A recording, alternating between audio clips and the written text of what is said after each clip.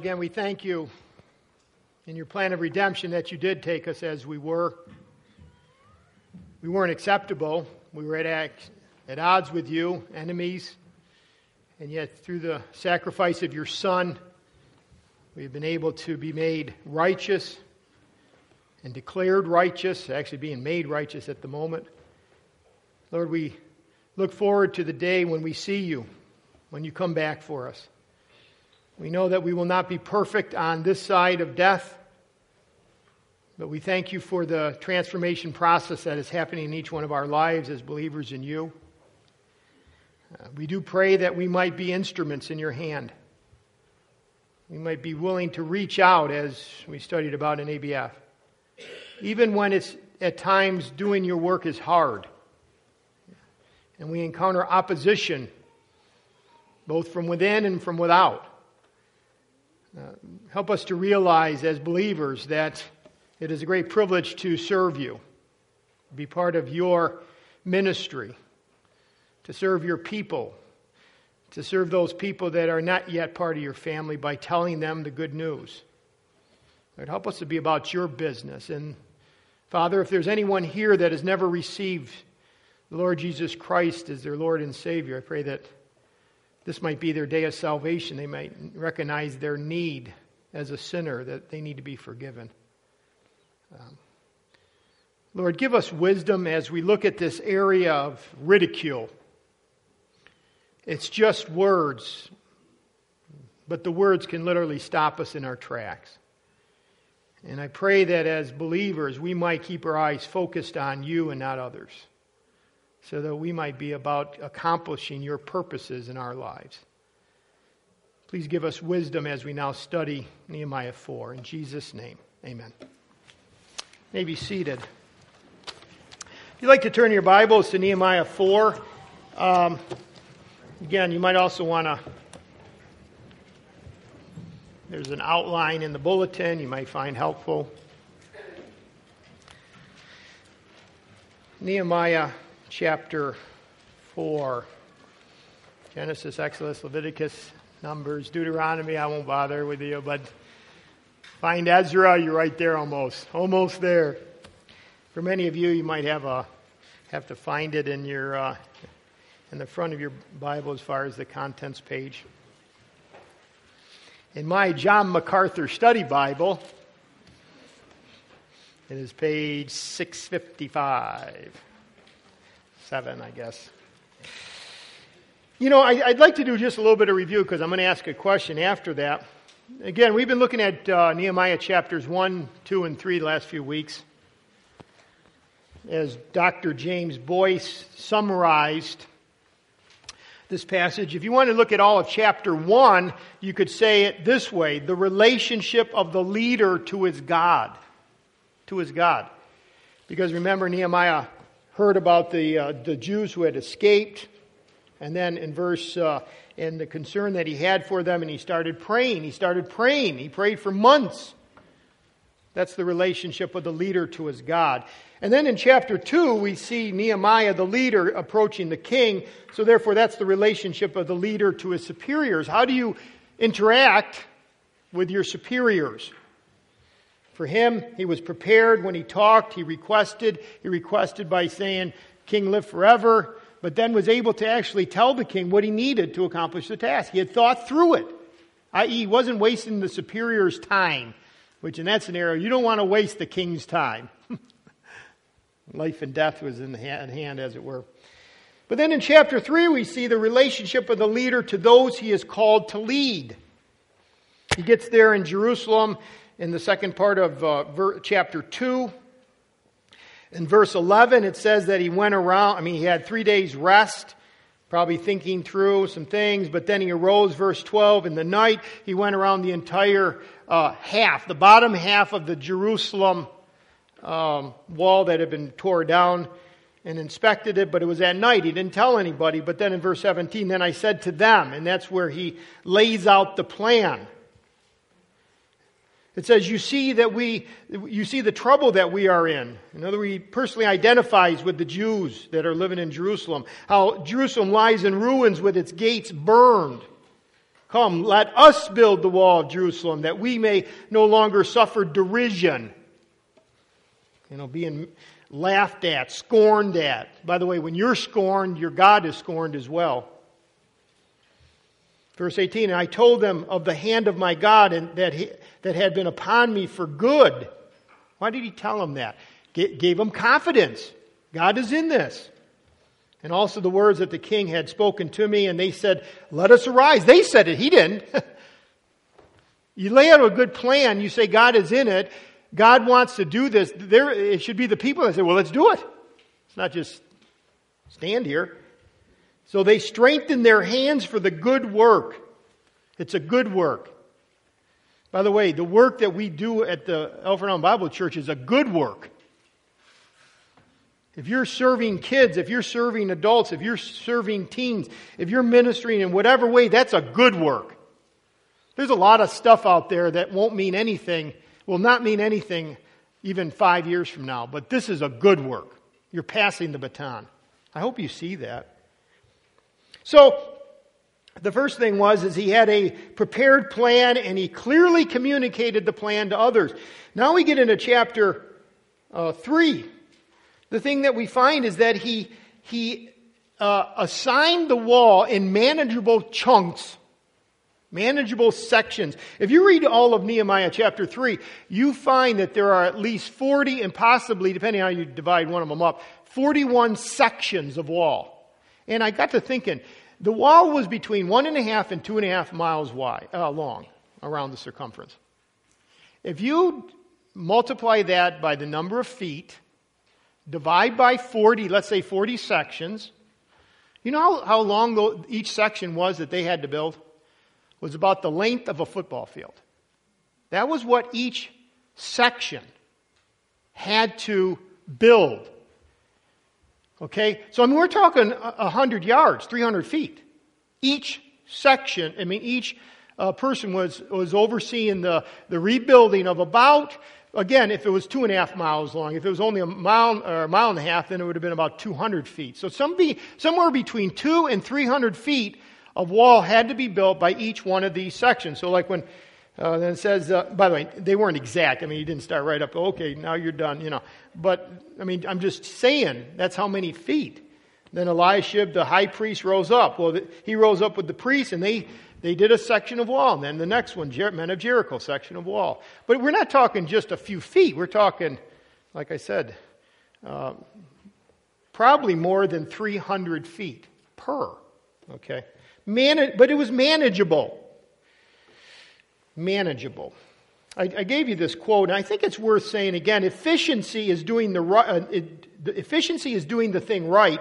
Effectiveness is doing the right thing. In other words, getting your energies focused on the task that's in hand and not allowing your minds to get readjusted. We got to keep on priority. Keep on priority. So manageable sections. Key number 3 to getting a task done is he made individual assignments to each a task. Again, he delegated the work to individual builders, but don't think that the high priest did all that or just the priest. It was, there was a group, it was a team. Each one of these represents a team.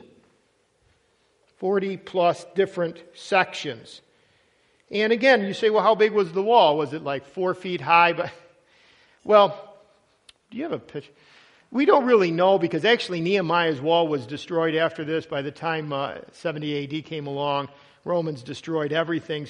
But I remember going to Jerusalem and standing in one of the areas where there was and at this point, a market, and looking down, and they said, that's Nehemiah's wall. And it was like 15 feet down. You could say, oh, okay, I got it. And but they figure it's probably, it was probably looking like this. Sometimes you think of walls, it's not like the wall David built or the one that the Ottoman Empire built, which was in the 1500s. But it was just for an idea. It would have been very rough. They were just trying to get it up for protection, not beauty. But the Ottoman, when they rebuilt it, I think they say Jerusalem's been destroyed 20 plus times. Destroyed, built up. Destroyed, built up. Destroyed. So really what you see in the news right now is nothing. Don't ever think there's going to be peace in Jerusalem until the Prince of Peace comes, because it just doesn't happen. But the point is that when the 1500s Ottoman Empire built the Jerusalem wall, I think it was 40 feet high. So let's split it in half. Let's say it was 8 foot wide, 40 foot high. Let's say Nehemiah is maybe half of that. 8 foot wide, maybe 15 to 20 feet high. But think about that. 8 foot wide. I was going to come up with the cubic yards. But 8 foot wide, 15, 20 feet high, by 300 plus feet. That's a big project. By the way, I wouldn't even have thought of that except Tony Granziano said, do you know how big, last week he comes out, do you know how big that wall was? I said, well, it kind of was curious to me, but I never thought of it. So I did a little research. But see, we're talking a big project. Each group had a big project. And again, they were all different types of people. You had high priests and men from other towns like Jericho. You had skilled craftsmen. You had city officials. You had temple servants. You had city guards and women and merchants. And everybody was pitching in. Each had their own assignment. One thing we talked about was a good leader always delegates. A good leader delegates important tasks, important matters. Why? Because it creates a climate of growth. So he delegated the work. He clearly communicated the plan and the parameter. I assume that he made it very simple, like this is what we want. This is how wide we want it. This is how high we want it. We want you to stop right here so that the next unit can continue on. And he had it all laid out. I'm sure that he had a major meeting of saying, okay, this is how we're going to do this. Remember I told you we're going to be rappers more and more? What do you mean rappers? R-A-P, rap. Because I really hope that this catches more around our church, that, people see that they have a responsibility, the authority to accomplish it with the parameters laid down. In other words, help me to understand the parameters I need to stay within so that I accomplish the task according to the overseer's desire. So that's what he had to do as far as the wall. He would have had to say again, wide, height, those are the materials. We want you to put this type of stuff in between the broken down blocks. Okay, does anyone have any questions? Okay, are we all good? I'll be around to inspect, he would have said, but now let's start. Let's not just keep thinking about it. And they were enthusiastic. Hey, 52 days. Wow. Something that did not happen for 100 plus years. They had tried over and over again. In 52 days, they got it done. That's why you know how good of a leader he was. It was coordinated. That's the key number 4. You have to coordinate. And you see this little phrase, next to them, like the high priest, verse 2, and next to him. Second part, and next to them. And either that or you say after him. And the point is 30 times you just see that little phrase. Oh, they're always, and the idea was they were a coordinated effort. Have you ever watched a game? Have you ever watched a sports team and they were highly talented? They were well paid. They were highly talented as individuals. But because they did not have chemistry and they were not coordinated in their effort, they lost the game. And you walk away and you say, they're the highest, well, we won't mention any teams, but the point, it's not just about money, and it's not about just individual expertise and individual ability. It's got to do with coordination of the team. And hopefully a church would be like that too, right? Our God, 1 Corinthians says, is a God of order. And then finally, he recognizes the leaders because we read their names. He knew who they were, knew them by name. So I closed out last week by saying this. As he prayed and planned and set the good parameters, it produced this. It produced harmony and unity. It produced production. In other words, the wall was built. And he was praising them, there wasn't pain. Pain means this. Pain is when you have to go back to someone that you're seeking to oversee and say, you're going the wrong direction, and there's a lot of pain right there. Well, you don't trust me. You don't have confidence in me. And yet it seems like with these people, they were all together. They were working in like one well-oiled machine.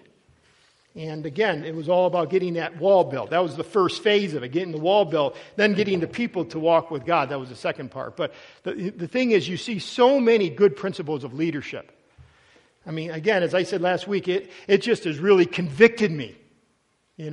Like, wow, let's make sure John Prince and the elders and the deacons and anyone else who's overseeing ministries, make sure we have these principles, right?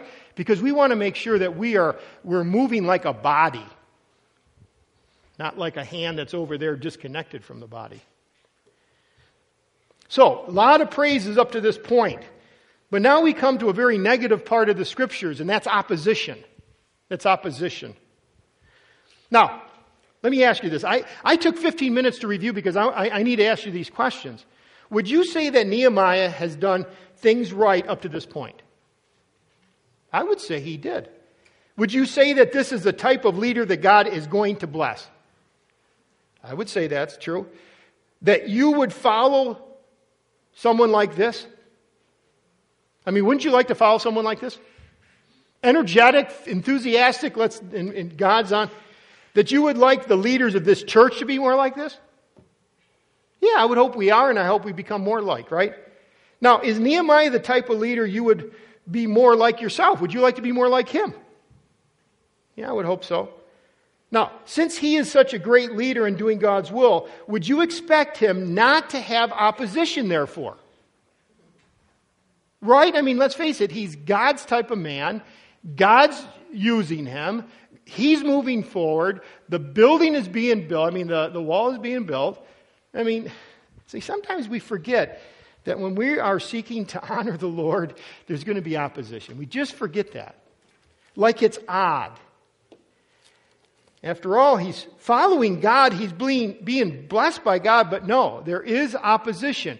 And when it comes, it shouldn't jilt us. And actually, we see opposition in the book of Nehemiah in chapters 4, 5, and 6. 3 chapters. You have external opposition in this chapter. You have internal opposition in chapter 5. And then we go back to the external. I think God put this, I'm sure he did. He allowed this to be written to remind us that, yes, the impossible task can be accomplished, the building of the wall. He's going to be in it. He's going to use a man. The man is going to be totally qualified. He's going to get a group of people that are going to be walking with the Lord. And yet there's still going to be opposition. Charles Swindoll writes this. Anyone, and I would say specifically those who are in Christian ministry, if you're a leader, if you're seeking to honor Christ by leading for Him, he says, anyone who steps into the arena of leadership must be prepared to pay a price. True, and I'm going to put Christian leadership exacts a heavy toll on the whole person. And the more effective the leadership, the higher the price.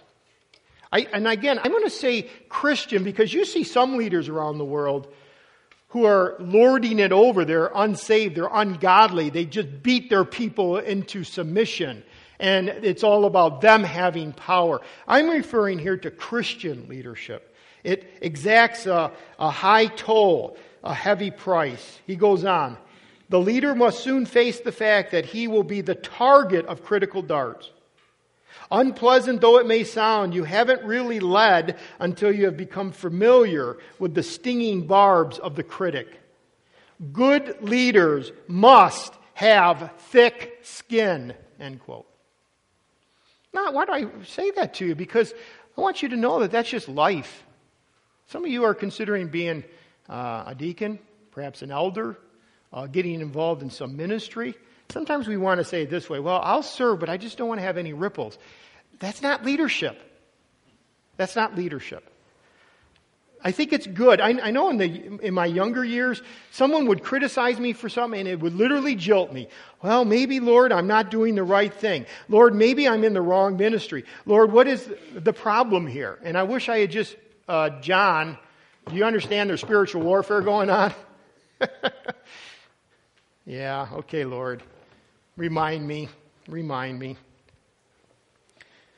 Peter says this, Beloved, do not be surprised at the fiery trials when it comes upon you to test you as though something strange were happening to you.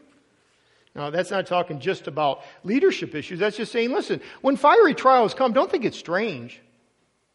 Again, we're not looking for trials. Oh, trials, where are you, trials? I want trials in my life. I need more trials, Lord. Do any of you say that? I can counsel you tonight. Right? We're not looking for them, but they're going to be here. We live in a broken world. Question, why do we often encounter opposition? Just in life. I'm not talking just ministry now, not just Christian ministry, but why do people oppose you? Well, some people are threatened or lose face by another person's success. Sometimes people oppose another person simply because they're successful. By the way, there's usually a lot of comparing, envy, jealousy. Jealousy is saying, and envy is saying, I wish I had what you had, and I wish you didn't have it, and I did. That type of thing.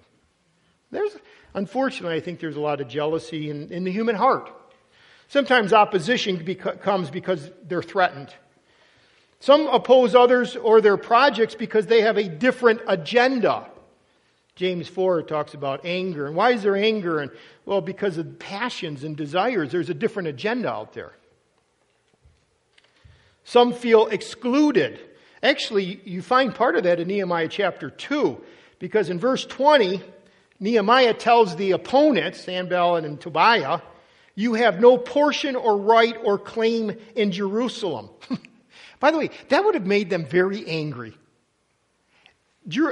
Nehemiah could have won friends at that point by saying, Sanballat and Tobiah, let's just try to get along. But then he would have been allowing the enemy into the camp. And ultimately would have destroyed the project. He was very specific. You have no portion here. No part. But I'll tell you what, that would have raised up their anger. The fur on the back of their neck would have, we're going to bury him. Because he said it publicly. Sometimes a fourth reason is because people suspect the motivations of those they oppose. Sometimes they think they have ulterior motivations. Maybe it's selfish, self-gain. Actually, we see this in this passage in a moment. You'll see it. Or of opposition because they're a traditionalist. Someone who says it this way, well, I never did that before. So a leader comes in and wants to go a new direction. Well, we've never done it that way before. A suspect. Because my way is the best way, so why are you going in that way? So traditionalists sometimes cause problems. I know years ago when we went to a different style of music, that was... And they kept saying, well... And if you started asking the person, they would say it something like this, well, because it doesn't make me feel. It's not about you, it's about feeling, You got to be careful when it comes to even things as miscellaneous as music. Traditionalists. When you wrap it all together, just let's think this way. We are seeking to do God's work, and Satan hates God and wants to destroy his work and his people. Ultimately, it comes down to the flesh within and Satan without, right? From out. In fact, his actual name, Apollyon, you find it in Revelation 9, literally means the destroyer. That's literally what it means, destroyer. He's out to destroy. For this particular case, they opposed Nehemiah, Sanballat and Tobiah and all the rest of them opposed it because basically this, a strong Jerusalem meant a weak Samaria, where they were ahead of. So a strong Jerusalem, the trade would start coming to Jerusalem, and not only would Samaria be weak, but the trade wouldn't be there. They would become less financially prosperous. It was going to hit their wallet. That's why Sanballat wanted to destroy the wall. They didn't want the trade going back through Jerusalem because with the walls in disarray, the trade was going through Samaria. So the opposition was deep-seated. It was about their checkbook. By the way, when we talk about opposition, I think you can draw a couple things. I don't think I left in your outline, but just as I think it was Wiersbe wrote two things, and these are in quotes. These are his, but I think they're worth remembering. Opposition often is an evidence that God is blessing. The human mind thinks of it the opposite way. It's an evidence. Why? Because the Jerusalem residents were starting to work for the glory of God, and the enemy was going like this. We're going to try to destroy it. So sometimes opposition, I'm not saying all the time, sometimes we have opposition because of our own foolishness. But sometimes it is actually evidence of God. And the other thing is this, opposition was also an opportunity for personal growth. Why? Because during this difficulty, Nehemiah grew and the people grew. They became more dependent on God. Satan wanted to destroy, God wanted to build, not only a wall, but his people. I like what Charles Spurgeon wrote. God had one son without sin, but he never had a son without trials. So you're in trials. That's a good indicator. How are you responding to those trials? That even of your sonship. Okay, everyone has trials, I understand that. But how you respond to them, turning them back over to God, seeing Him work, that grows us. Praise God, it grows us. And what we're going to see in the next few weeks are basically 7 tactics, 7 ways that the enemy, different points of opposition, today's going to be ridicule, but 7 ways the enemy, Satan through people, try to destroy the work of God. Try to stop you from building your wall, as it were, whatever God has called you to do. But there's a number of tactics. The first one is ridicule. It's what we do with our mouth. So let's get into that. In verse 1, we see the problem. By the way, when I use the word ridicule, you can use the word contempt, disdain, sarcasm, derision. Actually, what they do is they use derision with questions. Kind of like Satan did to Eve, hath God said? You ever notice how sometimes a question is very powerful? And it makes the person saying it is innocent, right? I mean, do you really think that guy downstairs is do you really think he's a good teacher? You really have trust in that person? I mean, I'm just wondering. I mean, I'm not saying he's not trustworthy. I'm just saying, do you really have trust in that person? You know, I won't go on, but you get the point. Questions can be very damaging. It creates this question, right, in your mind. Maybe I'm not heading in the right direction. Now, when Sanballat, verse 1, heard, this is again chapter 4, that we were building the wall, that we were in the process. We saw opposition in chapter 2. Okay? In chapter 2, verse 19, it says they jeered or they laughed. That's the word mock at us. They mocked at us. That was before even they even started the wall. They mocked at us and despised us. But now, apparently this mocking continued. Nehemiah got the people together. They started building. And it says that they continued mocking.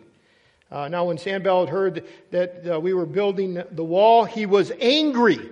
New American says furious. You can see the intensity there. And greatly enraged. By the way, that was his heart attitude, I believe. He might not have expressed it that way. See, sometimes you can do a lot of damage if you have anger in your heart, but you express, the mocking can be more subtle. He jeered at the Jews. So he had anger and he was greatly enraged, but then it says he jeered, he mocked at the Jews. And he said in the presence of his brothers, that's relatives, and of the army of Samaria. I don't think he was literally standing around the wall talking. I think this might have gotten back to the people of Jerusalem. He was probably in Samaria, and the word got out. Oh, Sanballat and them, they're mocking you. They don't think you can do it. Just kept jabbing them with their tongue. By the way, ridicule can be very effective. Wow. Some of you, if I asked you to think long and hard, you can go back to years ago where someone laughed at you. And that laugh very well could have changed your life. Just something as simple as that. And you say, really? No, sometimes that could be. Did something, and you walk away saying, I'm never going to. Or they really got right in your face, and with, it says that the speech can be like a sword, and just jabbed you and jabbed you and jabbed you, and you can remember those jabbings. And it changed the direction of your life, perhaps even. That's what they were trying to do. They were trying to stop him from doing the wall, the whole people, right? British critic and author Thomas Carlyle called ridicule the language of the devil. Yeah. Shakespeare called ridicule the paper bullets of the brain. I like that. But again, those bullets have slain a lot of people over the years. Psalm 64. Who sharpen their tongue like a sword. They sharpen their tongue. Well, they don't sharpen their tongue. They sharpen their tongue in the way that they use words. They sharpen their tongue like a sword and bend their bows to shoot their arrows. Bitter words. That's what words that destroy, words that break down, the person that they're aiming those words towards. Yeah, words can be very, very damaging. And you say, well, okay, that's why that tactic is used so often. It's very easy. Is it easy to build people up? No, not always. Not always. Is it easy to be in a group, let's say a church or a family, or whatever groups you're in, and then not become a critic? I've come to the conclusion when it comes that it's easy to be a critic. It's easy to see the negative. This is what's hard. See the solution. It's not about seeing the problem. It's about seeing the solution. Now again, that's if you're in a family, let's say, or at the church. I would really play out at the church. Oh, is it easy to find fault? Yeah, but it's hard to see the solution and be a solution-based person, right? Ridicule is easy. It's the easiest way to oppose something you do not like, is just make fun of it. One guy said this, some who can stand bravely when they are shot at will collapse when they are laughed at. Oh, they're brave in certain situations. Because again, the tongue speaks, Proverbs says, like the one who speaks like the piercing of a sword. But the tongue of the wise brings healing. So you see the difference. A sword never is used for healing. But the wise person brings healing. The wise person brings encouragement. The wise person brings exhortation that also leads to healing. But no, these guys, they were out to destroy. Ridicule is easy. It is demoralizing. And many times it is very, very effective. Perhaps because of this, ridicule strikes at a hidden insecurity or weakness which almost everybody has. The fear of man. We don't want to be put down. We don't want to be maligned. We don't want to be thought less of. When Goliath looked at David, and it says that he had derision for him. Probably he's told him, you little runt, how dare you come to me? Trying to break him down. I come in the name of the Lord. Whose eyes was David on, right? Well, let's look at this. Let's look at the derision that they have, Sanballat and Tobiah have. Well, first of all, the second part of verse 2. What are these feeble Jews doing? Now, the word feeble would relate to the physically, okay? Physically, he's saying, you're weak. You're withered. That's what the word actually means. Feeble, withered. You miserable little insects. See, by the way, were the Jews feeble? Before they were. They had tried building the wall. They were a scattered, exiled people. But now they have a leader who's following God. So feeble that's not their present. That was what their past was. By the way, sometimes people bring up your past to try to get you, right? Oh, you think you're going to walk with Jesus. I've watched you over the years. And they'll bring up something about your past. Can we accept the fact that we're all growing? Isn't that great? No, really. We're growing. And I know some of your stories. And I won't even mention them because you'll say you're pointing to me. But you know what? I know a lot of your stories, and they're all very similar. Right? Oh, different sins. But usually starts out like mine does, right? Selfish, self-centered, didn't care anything about God, ran away from Him, thought I could get away with sin by keep doing it.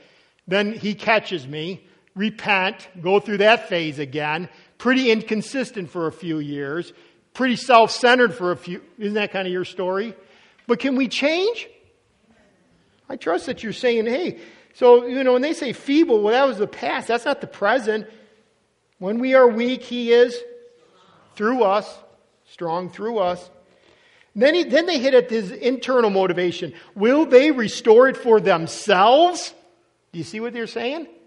Oh, they're just doing it for themselves. Or will they commit themselves to God? See, their motivation is being questioned. Oh, you're just building this wall for yourself. That's your ulterior motive.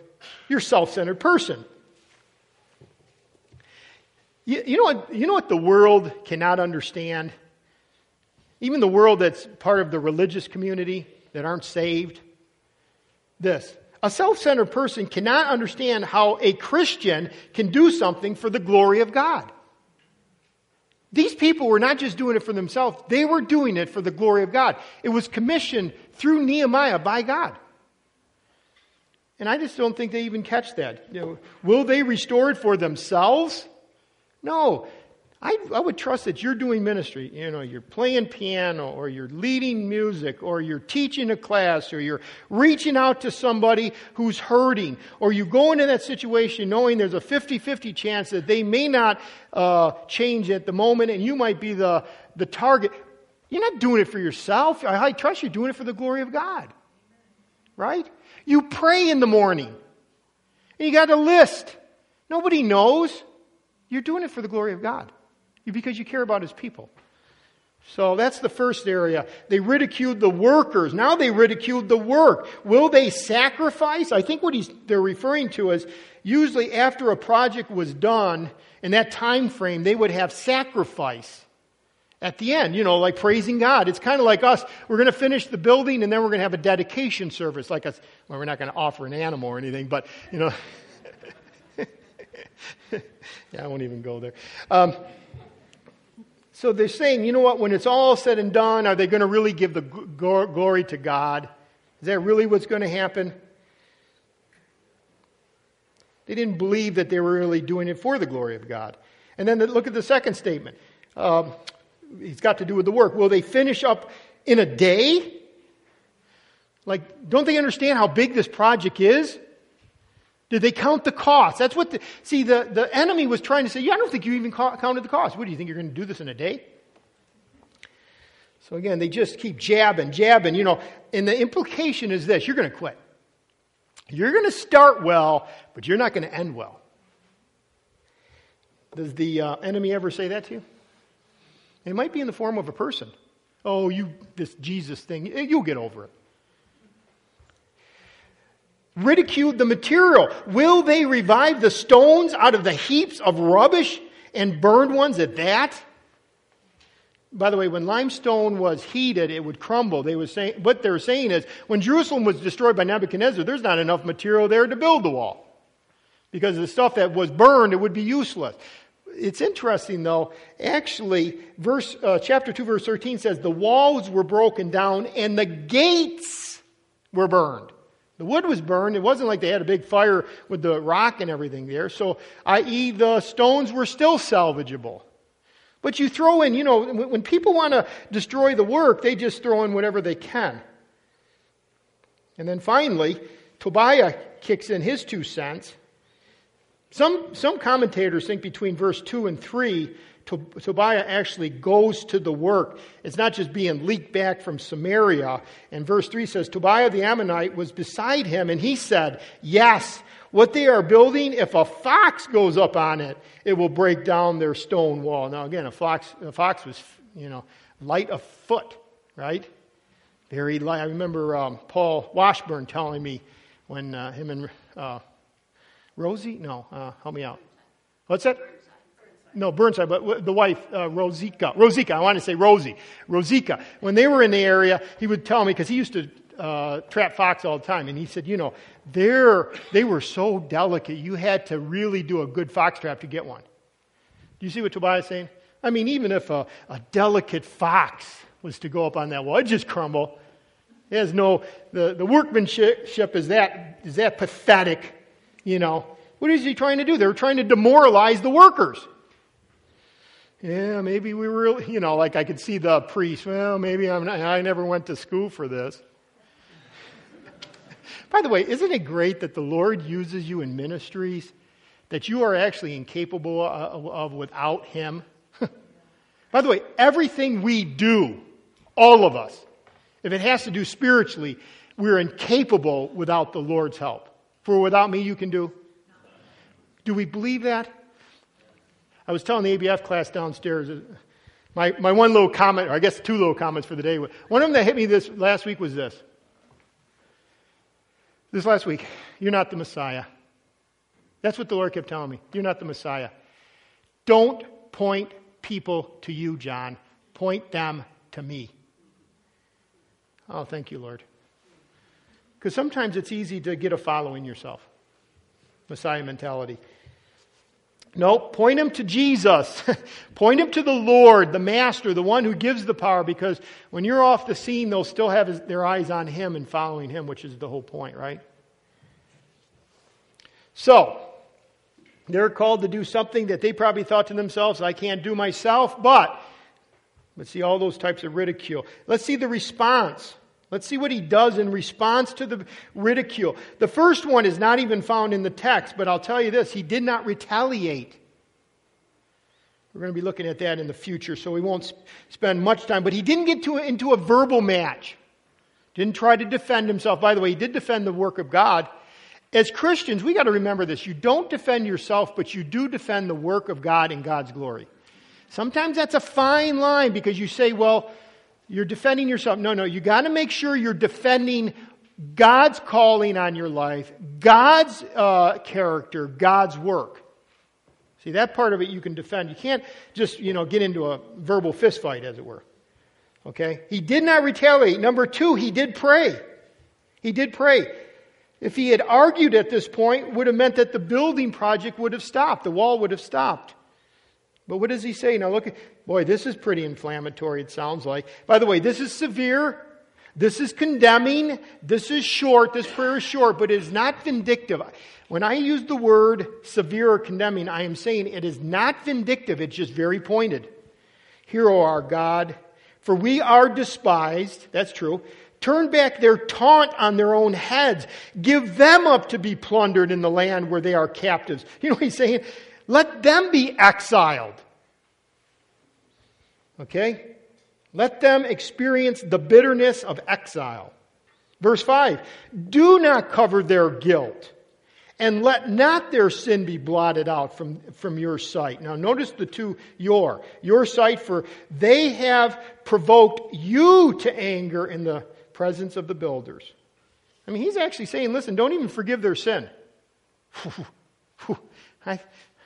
Is this Nehemiah walking in the flesh? One guy even said this, we shudder as we read his terrible words, for the moment he lost his, quote, self-possession. I never heard of that thought, but did he walk outside of God's will at this point? Oh, he's just filled with anger. By the way, I would say this. One, no, he's still walking in the Spirit of God. Two, don't forgive their sin, I believe, unless they repent.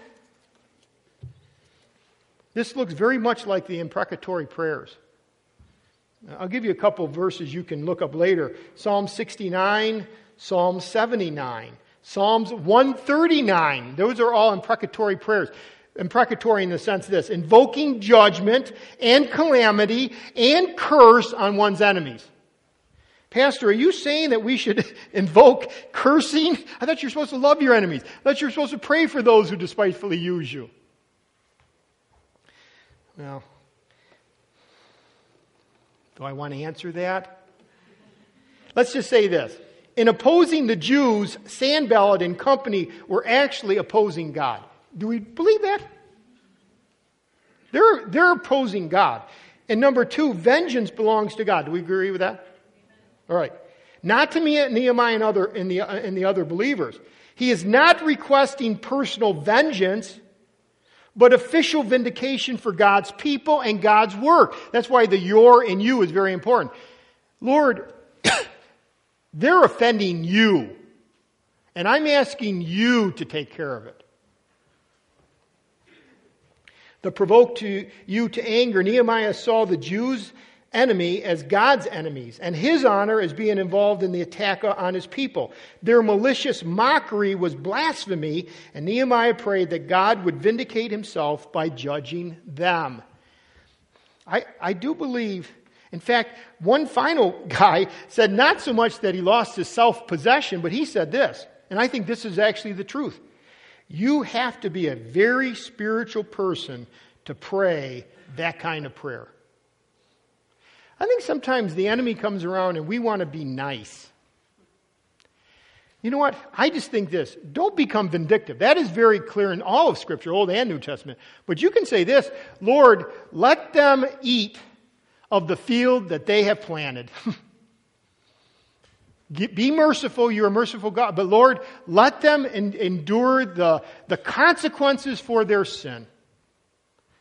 By the way, if you eat of the consequences, there's a possibility they become bitter and you'll be willing to repent, right? Some of the best thing you can do for a person is let them taste the consequence. Sometimes parents rescue kids from foolishness. They never grow through it. Okay? So I do believe, and we're going to see this again in chapter 6, and we'll get into the imprecatory prayer. There's more to be said, but the major point is your and you. He is representing God at this point. I mean, he's saying, listen, I'm just your representative. This is the fight is with you, Lord. The fight is with you, between you and the enemy. So that's the second thing he prayed.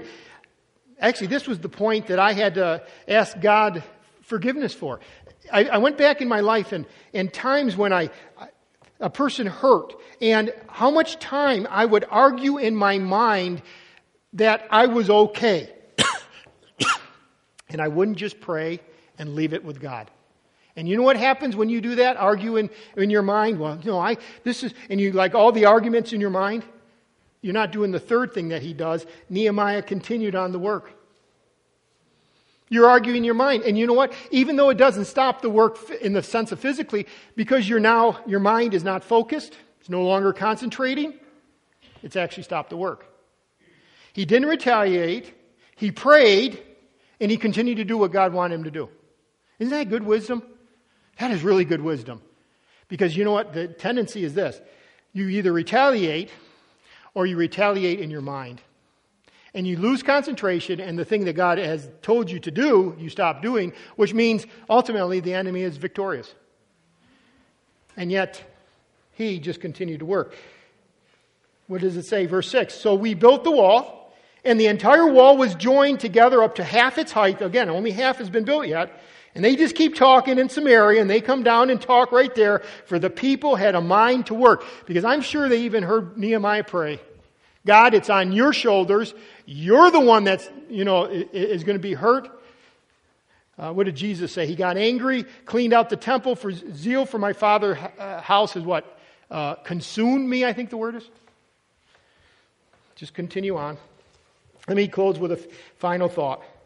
How do you deal with opposition? If you go to Romans 12, I can just bang them off real quick. Romans 12, verse 19. And again, this is somewhat repeat, but I want you to see it in the New Testament, okay? In the New Testament. How do you deal with opposition? Romans 12:19. First, keep trusting in what God has said. Keep trusting in what God has said. Romans 12:19 says, Beloved, don't avenge yourselves. In other words, don't retaliate, but rather give a place for wrath. What do you mean a place? Give it back to God. Give it a place. So you have energy here. What do? You give it back to God. For it is written, vengeance is mine, I will repay, says the Lord. Give it a place. So the main thought is this. Keep trusting in what God has said. What does God say? Don't take vengeance. Vengeance is mine. Okay, I'm going to keep trusting in that promise. That's the first thing. You have an opposition in your life, keep trusting what God has said. Verse 19. Verse 20. Keep doing good towards your enemy. Keep doing good towards your enemy. Verse 20. Therefore, if your enemy is hungry, what? What do? Feed him. If he's thirsty, give him a drink. Oh, I'm going to really like this because now you're going to crush him, Lord. You're going to destroy him worse than I could ever destroy him.